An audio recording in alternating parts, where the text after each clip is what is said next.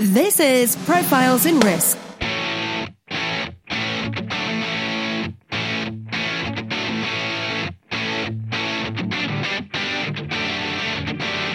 Hosted by Nick Lamparelli. Every week, we interview those who risk life, limb, fortunes, career, and reputation, and those who work behind the scenes who look to protect and enlighten us about risk. You can find the show notes and other insurance-related content at insnerds.com. That's insnerds.com. Now, on to the show.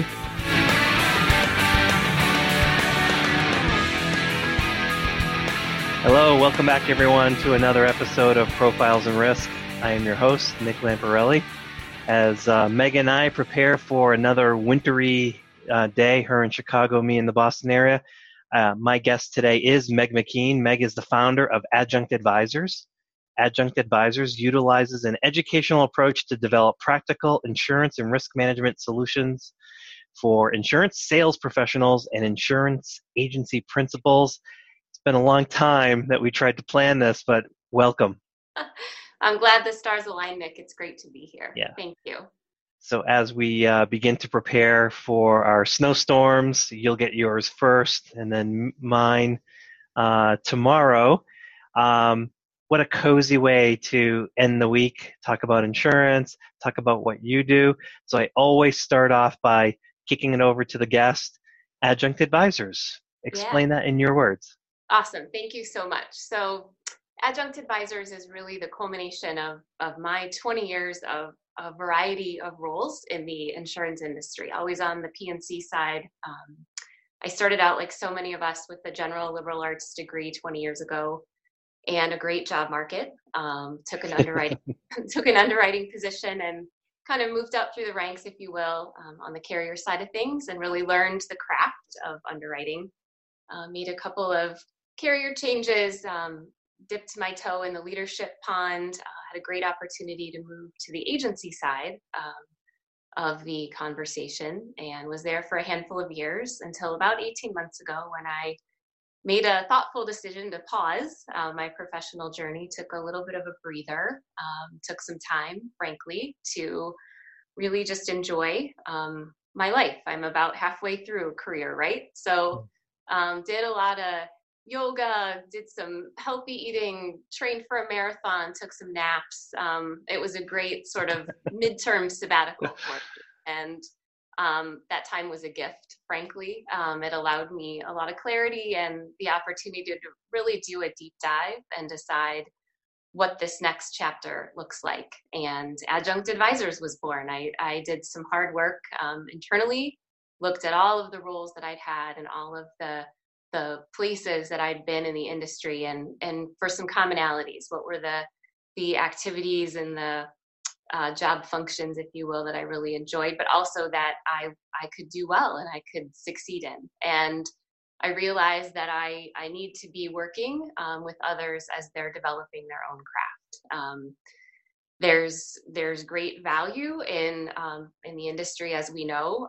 At the same time that I was going through that self-exploration, all this research was coming out, right, about this impending talent crisis. And what I heard over and over again for those 20 years as I was calling on agents and working with underwriters that were coming up the ranks, is that we need to look at the business differently. We have a gift here, and it's up to us how we leverage that. And so Meg, where did the idea come from? Was there a particular moment that I'm assuming that there was something in your past where you're like, I like to teach, but at what point where the light bulb went off in your head and said, I know what I want to teach and I know who I want to teach? Yeah. So I think in all of my roles, whether it was official or not, I always took on that sort of mentorship capacity, right? So just collaboration in general allows us to share ideas and give feedback. And I realized that I had good feedback to give, and that my input was valuable and necessary. And during my time on the agency side, on the carrier side, as I was calling on agents, not a single day went by that agency principals weren't looking for talent. So they were constantly asking me, where are the good people? I need good account managers. I need producers that don't come to the table with all sorts of baggage. We all have it, right? But they wanted good people, and often my hands were tied. The good people are happy; they're not ready to move. They're satisfied and they're established. And I just saw this over and over again. And then when I made the switch to the agency side, I saw, frankly, new producers start out in the business, and it's tough. It takes time to build a client base and, frankly, build confidence. And I saw this pattern of behavior that we have this inherent need for talent, and we have a great generation in the millennials that are coming through. We have them in volume. There's a lot of them.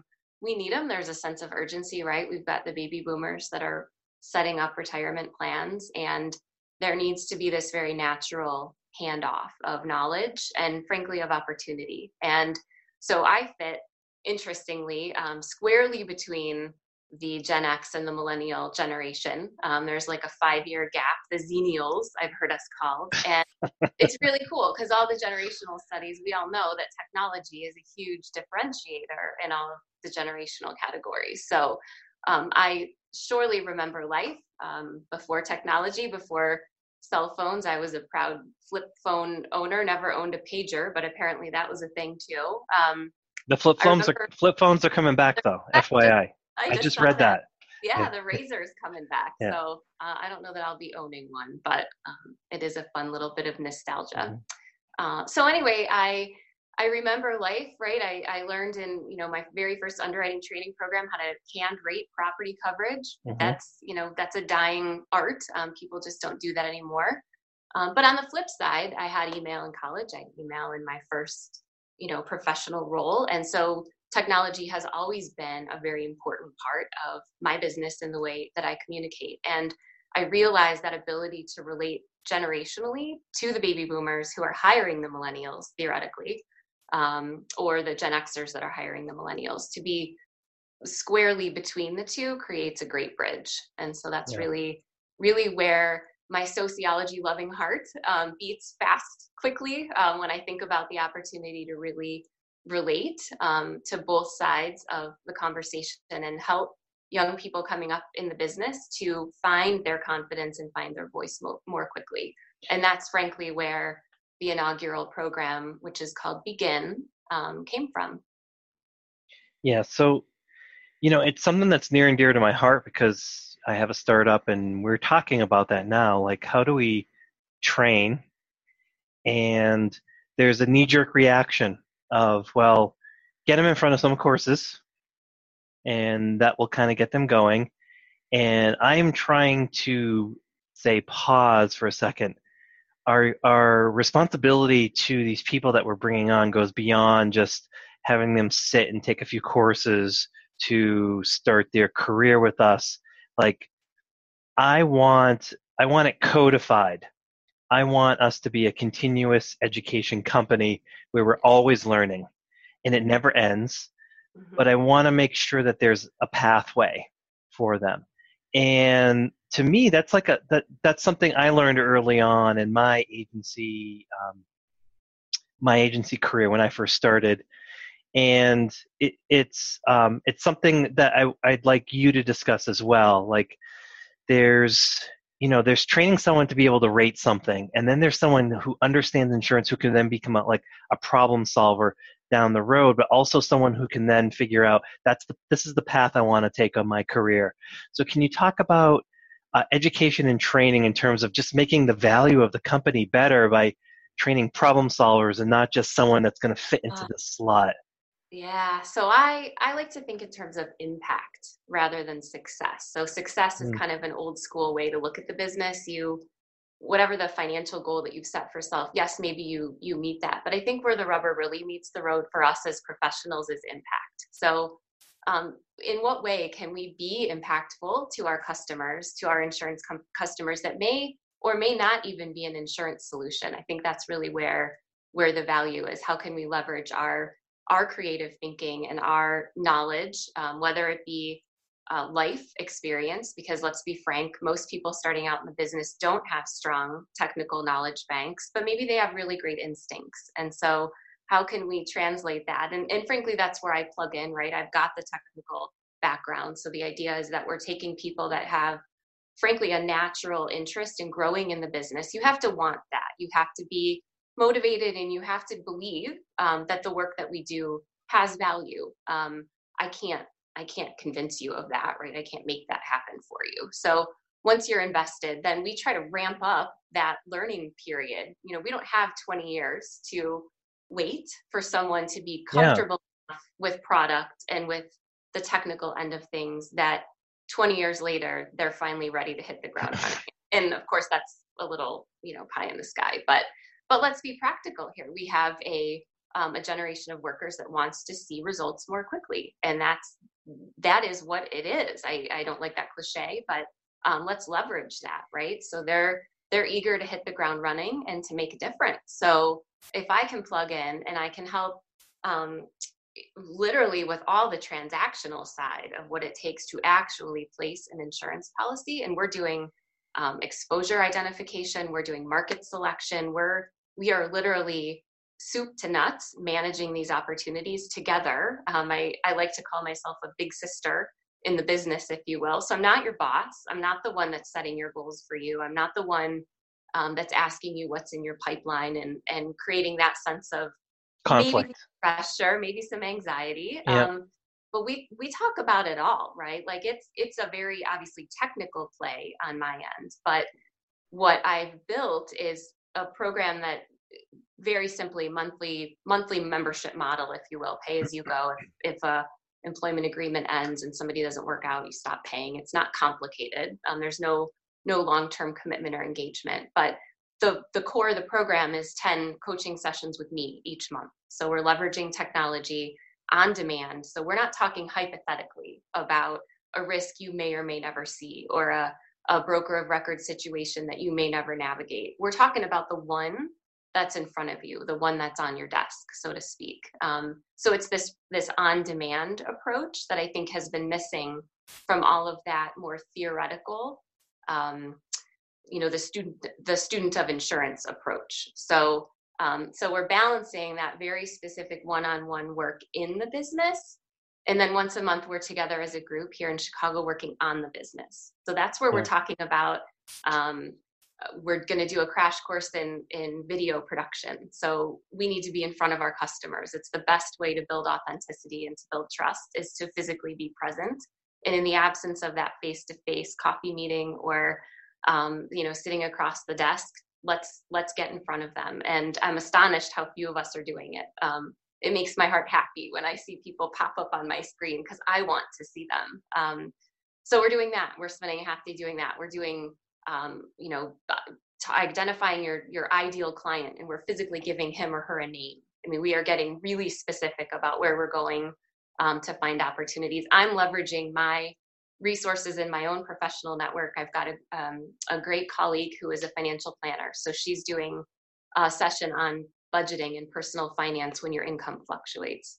We're commissioned salespeople largely. And so how do you deal with the highs and the lows when you're just starting out? You might have a great month. You might have a couple months that aren't so great. And how again, do you build confidence that you can do this? You can get over these small hurdles so that you can build your career in this really important space. So, and that's just the tip of the iceberg. We're physically in the field. We're doing field trips where I'm calling on some of my allies in the business. We're doing some literal role playing. We're sitting at the negotiation table, and I've asked some business owners here in the community to play hardball with the participants in the program, really give them all the lines that we're used to hearing. It's one thing to sit in a room and figure out all the things you're going to say when you hear that, oh, I've been happy with my agent for 20 years and he's my next door neighbor and my cousin's, stepbrother's godson, or, all the things that we've ever heard. It's one thing to think what you're going to say. It's another to actually have that real world practice. So, so we work on that. And the last thing that I'm really excited about is once a quarter we're together as a group and we're out in the community giving back. And the participants in the program are choosing what sort of social service organization we're participating for. And I think that feeds this whole idea that insurance is not a job. This is a lifestyle.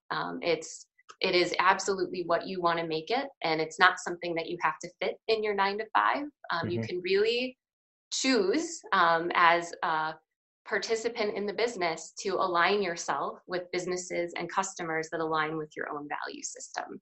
And I think that's something really empowering, and that I'm really encouraging in the program. You know, life is short, but life is really long when you're working with people that don't light your fire, so to speak. So I'm encouraging everybody to dig deep and really be honest with yourself. Are these the customers that you want to get out of bed in the morning and go to bat for, right? Yeah. So are you saying you have role playing? Yeah. Wow. That is very important, specifically on the sales side, but I think it just in developing business acumen, how to deal with someone, how to not blow up, how to be able to have a professional conversation when there's escalating conflict. Right. So that's fantastic. I don't know anyone that's doing anything like that.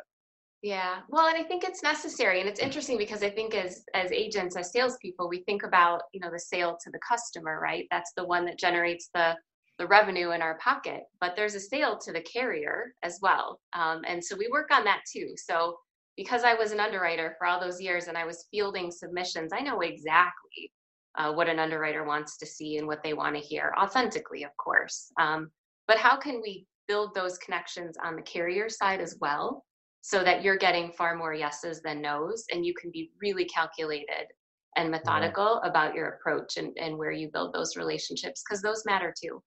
Yeah, that's fantastic. So the first, does someone have to be in Chicago to be in your program? Yeah, so the monthly membership option is very centralized here in Chicago. I have grand plans to affiliate in the future. The hope is that there's such a demand across the country that I can tap into my own professional network and start to have affiliates around the country doing similar work. We're not there yet, but I do have other arrangements that are also an option. Lots of on-site, like full-day workshops and things like that we can do. And then also, technology is an amazing tool. So, we can schedule hourly sessions. If an agency has one particular account or one particular scenario that they're trying to navigate, and they don't have the expertise and they want to add some more credibility to the conversation, I can plug in there too. So yeah, I'd actually be interested in the role playing with you guys. Awesome. I've actually searched for that. I've actually went on and said, I just want to practice. Like I just need a mechanism to practice. So when I go and I do a pitch, I'll do the visualization, I'll do the preparation, but there's nothing like having someone throw fastballs at you or curve balls, right. Kind of keep you off your feet and prepare you in a way, I think I know what they want. I think I know what kinds of questions or concerns they will throw back at me, but I can't know for certain. And so there's no worse feeling than when you're in a professional presentation and someone's got you on your toes. Yeah. And you're backpedaling. And, it's, I tend to stutter when I'm thinking. I can't think and speak at the same time. So it comes off, to me, it comes off sour, and that's not the impression I want to give. So role playing to me would be very valuable in what I do, just to keep me on my toes, have me better prepared for those elements, keep me fresh. It's to me, it's just practice, like what an athlete would do in between games. And to me, the pitch is the game. Mm-hmm. Yeah, no, you're totally right. And it's a balance, because we never want to come across scripted. There's a certain humility, I think, that makes great agents great. They're real people. They are, when something stinks, it stinks, and they own that, and they roll with it. I think customers want us to be real people, to be whole people, and to be relatable. And so, there's a certain, I can't tell you how many times I've said, and I don't know, I'm number one on my list. So let me research that and get back to you. There's nothing wrong with that.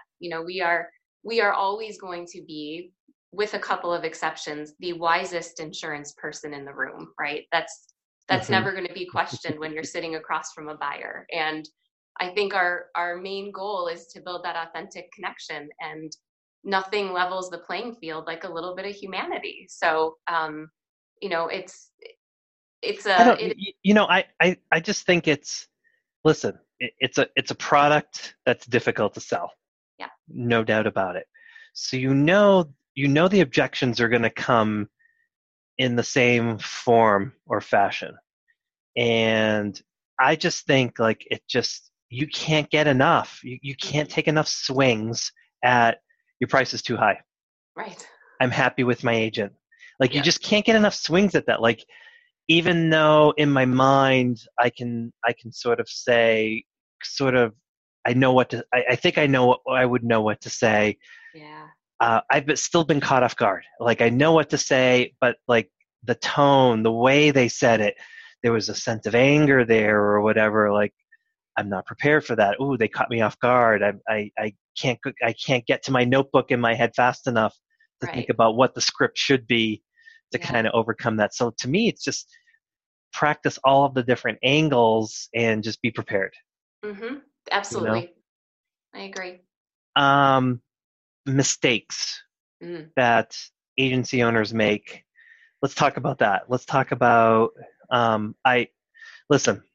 Um, just like in preparing a pitch, Mm-hmm. you can pretty much count on if you're an business owner like I am myself, you're going to make mistakes. And so I routinely see companies that I deal with making the same mistakes over and over and over. And, you kind of have to bring that up. But for what you're trying to do and the type of impact you're trying to make with those employees, what are the common mistakes that agency owners keep making um, that you think are like low-hanging fruit, stuff that Yeah. you can solve?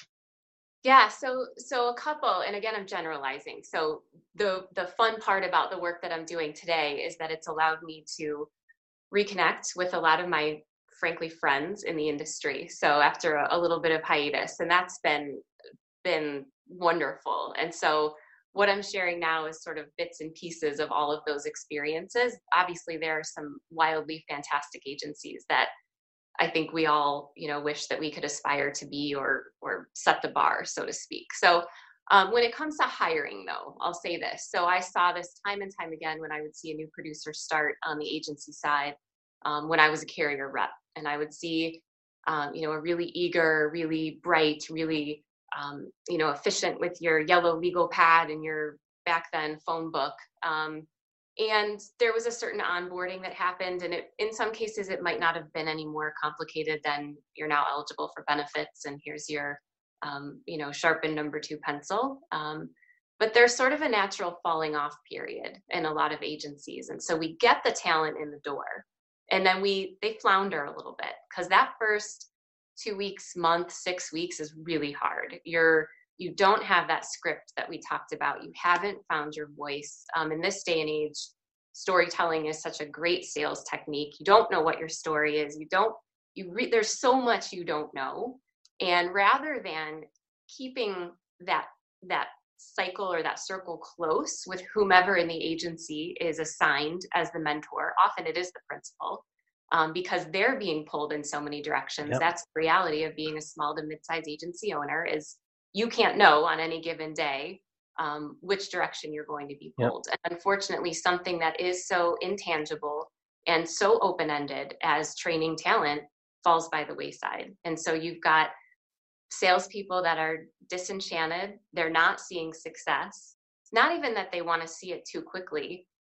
They're doing what they're supposed to be doing, right, according to the rule book. But there's a lag and they're frustrated, and maybe the agency principal is frustrated because whatever agreements or promises were made are not being met. And then they leave. And sometimes they leave and they go to another organization that's a little bit more sophisticated, maybe has some of this protocol already built in-house, or they leave the industry, which is a problem. Shame. Right? Yep. Yeah. Yep. So I think it's really not maximizing the gift that it is when you have a new salesperson in your organization. You've already got them in the door. The second is I do see through the hiring, in some cases, we're just hiring the wrong people. We're not One of the things I'm dipping my toe into here in the next quarter in 2019 is some very strategic recruiting. So really working to hand select candidates for very specific agencies based largely on culture. So culture of the candidate and culture of the organization, because I believe, based on my interaction, that there's success there or an opportunity for it that's greater anywhere else. So, but I'm also doing a little good cop, bad cop with the agency principal in that case, because we get blinded. We see somebody who fits the profile. Demographically, they're exactly what we need. The price point is right. The enthusiasm level is high. And then we get them in the door and it turns out it just didn't work out for a variety of reasons.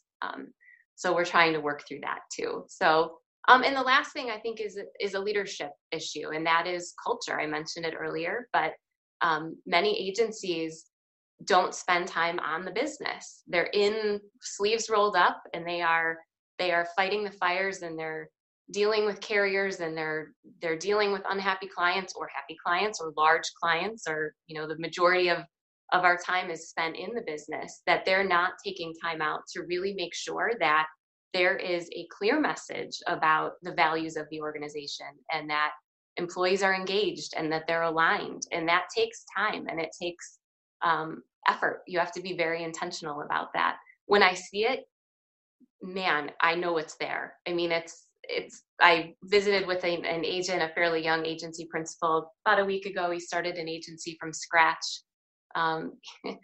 And I literally left saying, you don't need me. You've already got this down. And I'm so refreshed. The language he was using, the way that he was communicating about his staff was so refreshing. Just the level of confidence that he has in them, the empowerment that he's created in the agency culture tells me he knows what it's a grind. It's a grind. There are hard days when we all scratch our heads saying, what did we ever get into? But when I hear that, I'm really encouraged for the future. But culture, it's a huge issue. It's just so easy to have the culture fall through the cracks because like you said, it's so easy to roll up your sleeves and just say, I got too many fires to put out. Right. And it's even something that, my company struggles with, and they've coined me the chief culture officer. Right. And, but just things like, hey, listen, I want continuing education to basically be the lifeblood of what we're doing. I want the smartest staff. Yeah. I want people who are curious and ambitious. Yeah. I kind of want that to be infused in everything we do. And it's just like, well, do we have to have like a few courses that people have to take when they onboard? I'm like, yeah, they do. Everybody. I don't care how experienced they are. Like I thought you brought up something really awesome. I didn't even think about it when it came to sales staff, but when a sales professional comes in, not only do they have to learn the sales stuff, like what the lines are, what how to overcome objections. Yeah. They have to know their product. that in and of itself takes weeks for them to get comfortable with. Okay, who are our carriers? What's the risk appetite? What do they want? What don't they want? That takes forever to balance both of them. My God. So I'm even I have a technical staff that needs to understand what a deductible is. Mm-hmm. Then I have an underwriting staff that needs to understand how models work, risk appetite. And then I want to layer on top of that, like just, how to conduct business. Like when you're sending an Excel spreadsheet, what should it look like? Like you're sending an Excel spreadsheet and like half the columns have nice, neat commas in the numbers. Others, I can't tell if that's 1 million or 100 million. Yeah. Some are centered, some are off center. Like this is just standard stuff. And I don't care if you're 50 years and you're joining us. I've seen people, that have been in the business for 50 years send me an Excel spreadsheet, and I'm like, who taught you how to do this? Yeah, exactly. I don't want my name or my company's name on that. Yeah. So there's that culture. It's just, I don't want this falling through the cracks. It's so important. I am willing to have some fires rage on the side to make sure that our foundation is set and that everybody abides, that everybody wants to be a part of this. Right. I think the easiest way I can describe it to you is I want our day-to-day operations to be sort of like college. You know, we're collegial and we work with one another, and every day, like, just pick the classes you want to take, but you have to keep picking the classes you want to take going forward. And to me, as you're talking, I was just like, I'm nodding like, yes, of course, but so few do it, and it's a competitive edge. Yeah. You know? Well, engaged employees keep showing up, and they don't just keep physically showing up, but they add their heart and their soul to the work that they do, and customers see it. You know, it is a differentiator, and you know, you can have the lowest price and the best service and the best product, but like, I feel like we know this, right? Like, yeah, people buy insurance from us because they like us. They don't like us because we have the cheapest price. That's those two don't translate. It's yep. How do you make them feel? How do Yep. you make them feel? And as the principal, you've got to surround yourself with a team that let them be quirky, let them have their Purple little hair, yeah, whatever. Yeah, like, go be you, you know, it's Yeah. so cliche, but be you, and give what you have, give your best, but you have to create an environment where that's appreciated and acknowledged in the way that is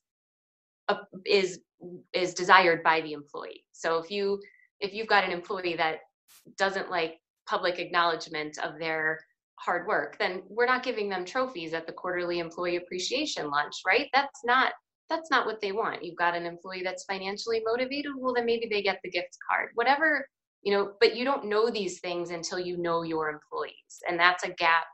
I can't tell you how many agency principals don't spend enough time in the bullpen. And it does mean that they're putting other fires to the side that might be financially of greater consequence, but your employees want to see you, your team members want to hear from you. And I see that. You wonder why the train is running off the tracks. It's because they don't know what direction the tracks are going. And the only way that they're going to have that clarity is from the person who arguably has their name on the door. Completely. Right? Completely. Yeah. You're familiar with Herb Kelleher of Southwest Airlines? Sure. Yes, of course. Yeah. So Herb died a couple weeks ago, and Tom Peters, who did the In Search of Excellence, so you know, he was the great business consultant. He talks about Southwest Airlines all the time because it's an airline, and airlines don't make money. Right. You know, have generally struggled, but Southwest has always made money. And so, you know, having conversations with Herb Kelleher, it was always, my employees come first. If my employees come before my customers, and they come before the investors. Yeah. If I take care of my employees, it's a set of dominoes. Everyone else gets taken care of. If we take care of investors first, you're going to have upset employees and then upset clients. If you take care of your clients first, it sets a bad precedent because they will railroad the employees. Like, the employees always have to come first. Everything else will take care of itself if you take care of the employees first. And I love the word you used, engaged. Yeah. I want my employees' voices heard. I think that should be the message, I think, from this podcast, is if you let their voices be heard, you'll be surprised. Yeah. You'll be surprised at what kind of fires you think that you have to put out that your employees end up putting out for you, because they figure out how to do it. They're engaged to do that. I love that message. Great. You know? I'm glad that, to me, it's been, I've been so fortunate in my career to have worked for organizations that culturally are aligned in that way. So obviously this is nothing new. I'm just shouting it from the loudest, tallest mountaintop that I can, the significance of letting your employees have the freedom and the space to explore this, to figure out who they are and how they can be more impactful for you, and see what that does to your culture. You would think it's not a competitive edge, right? Because how can getting my employees, engaged and educate them and onboard them well. How can that be a competitive edge? It's not strategic because everybody can do it. It's like, but nobody does it. So it is strategic. Absolutely. It is. It Um, seems so, but yeah. Yeah. Just a question before we go to the more personal stuff. This Sure. is sort of personal as well. Your career as well. So you talked about how you got into the industry. Yeah. As you wove your way through it to get to this particular point. For those that do listen that are building their career, Yeah. what should they be focusing on? We focused this podcast on employers and how they can engage. But if for those that are on the flip side, yeah, how can they engage themselves? What are the sort of things that you would recommend to them to enhance their career? Yeah. So there is nothing else I could say other than nurture your network. Become a steward of the business. When you can help. When you need help, ask.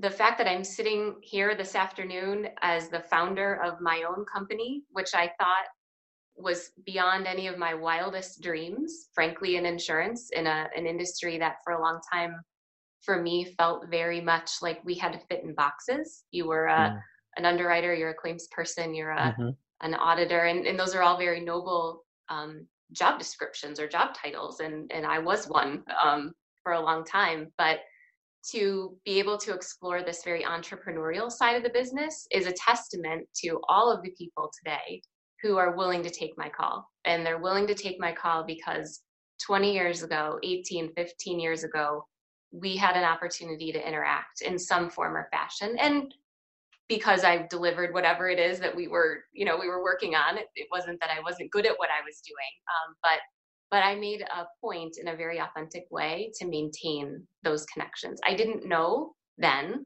what this would look like. I didn't have some, wild dream when I was just graduating from college that this is where I would be. That I'm an entrepreneur is not a surprise. I think that was always in me. As a little personal anecdote, my folks are entrepreneurs, and I grew up with office talk over the dinner table very regularly. Yeah. And so for me, it's a very natural, not without, its stressors and anxiety, but I am a believer when the universe tells you what it needs, we have a choice. We either ignore it or we answer the call. And that is exactly where Adjunct Advisors came from over and over and over again. I heard these conversations. We need people to stay. I need help. I'm not a trainer. I'm a salesperson. All of these excuses why this wasn't working. And do I ignore this? Do I go get another job, which is a very, honorable and typical thing to do in our business? Or do I get a little crazy, as some might have thought, and see what's here? I think that the industry, obviously, as we know, is ripe for change. There's so much going on. I'm excited about it. I'm glad to be part of it. And in this way, I'm like, this is just such an obvious need that I think we need to address, and that, frankly, I'm equipped to handle. So here we are. Yeah, you have that spunk in you. I can tell. It's just like, well, someone's got to solve this problem. Right. I'll solve this problem. I'm going to solve this problem. So that's a fantastic story. I love that. Thanks. I am going to transition to the personal questions I ask everybody who comes on the show. Go for it. A lot of it is just me being lazy. I get to do my research through my guests. So you're my guinea pig. And 2019, turn of the year, again, I'm just like, I got to get more organized so I can become more productive. Yeah. So what tools or techniques do you use to stay, organized and or productive? Yeah, so it's been cool. So in the industry, we know of all of those sort of, off-the-shelf solutions that agencies might use for client management. And on the carrier side, their proprietary systems that they've developed. And one of the cool things about dipping my toe in this entrepreneurial world is that I'm able to tap into resources that aren't specific to our industry, but frankly are as or more effective for the work that I'm doing. So the one that I'm loving right now is called Dubsado, Dubsado, if you're not familiar. So this is actually a project management tool that was created for creatives. And so we speak slightly different language, but the concept is great. It's an integrative tool that allows me to manage my client relationships through a CRM tool. Also write and share contracts, and also link my billing and invoicing, as well as my calendar, all in one. That's all with Dubsado? Yeah. Hmm. Yeah, it's cool. It's worth checking out. So it's a very economical solution. Frankly, for somebody like me, there's a free version. If you have just a handful of clients anymore, it's worth it to go in and do some branding and really make it your own. But that's been, again, I had no idea that these tools existed, and I've just been soaking it all in whenever any of my cohorts are sharing their ideas. So yeah, a personal CRM is something I've been like searching for. So, I dabbled in like HubSpot, but it's really built for salespeople. I've dabbled in some project management stuff, but those are really built for tech people. They are. And the language, you can just tell it's scrums and other stuff. It's like just really built for people that are building software or have something to deal with tech. And I just feel like there's nothing out there for someone like me. So I will take a look at that. Yeah, it's a cool story as well. It's a husband and wife founder. So together I imagine it was some interesting, again, over a meal or a glass of wine, like what would this look like? Let's think outside the box, and what would this tool look like if you needed it? And it's been great for me. And I have just enough curiosity about doing things myself that as long as the tools allow me to not screw it up, then I'm going to give it a shot. I'm all about rolling up my sleeves too. So, and their customer service is great, really responsive. Good. And, I'm in no way an IT programmer, and thankfully they have them. So they're quick to integrate great ideas and respond to service requests. So yes, highly recommend. Awesome. Final question is, I bought a book like 30 seconds before I jumped onto this call with you.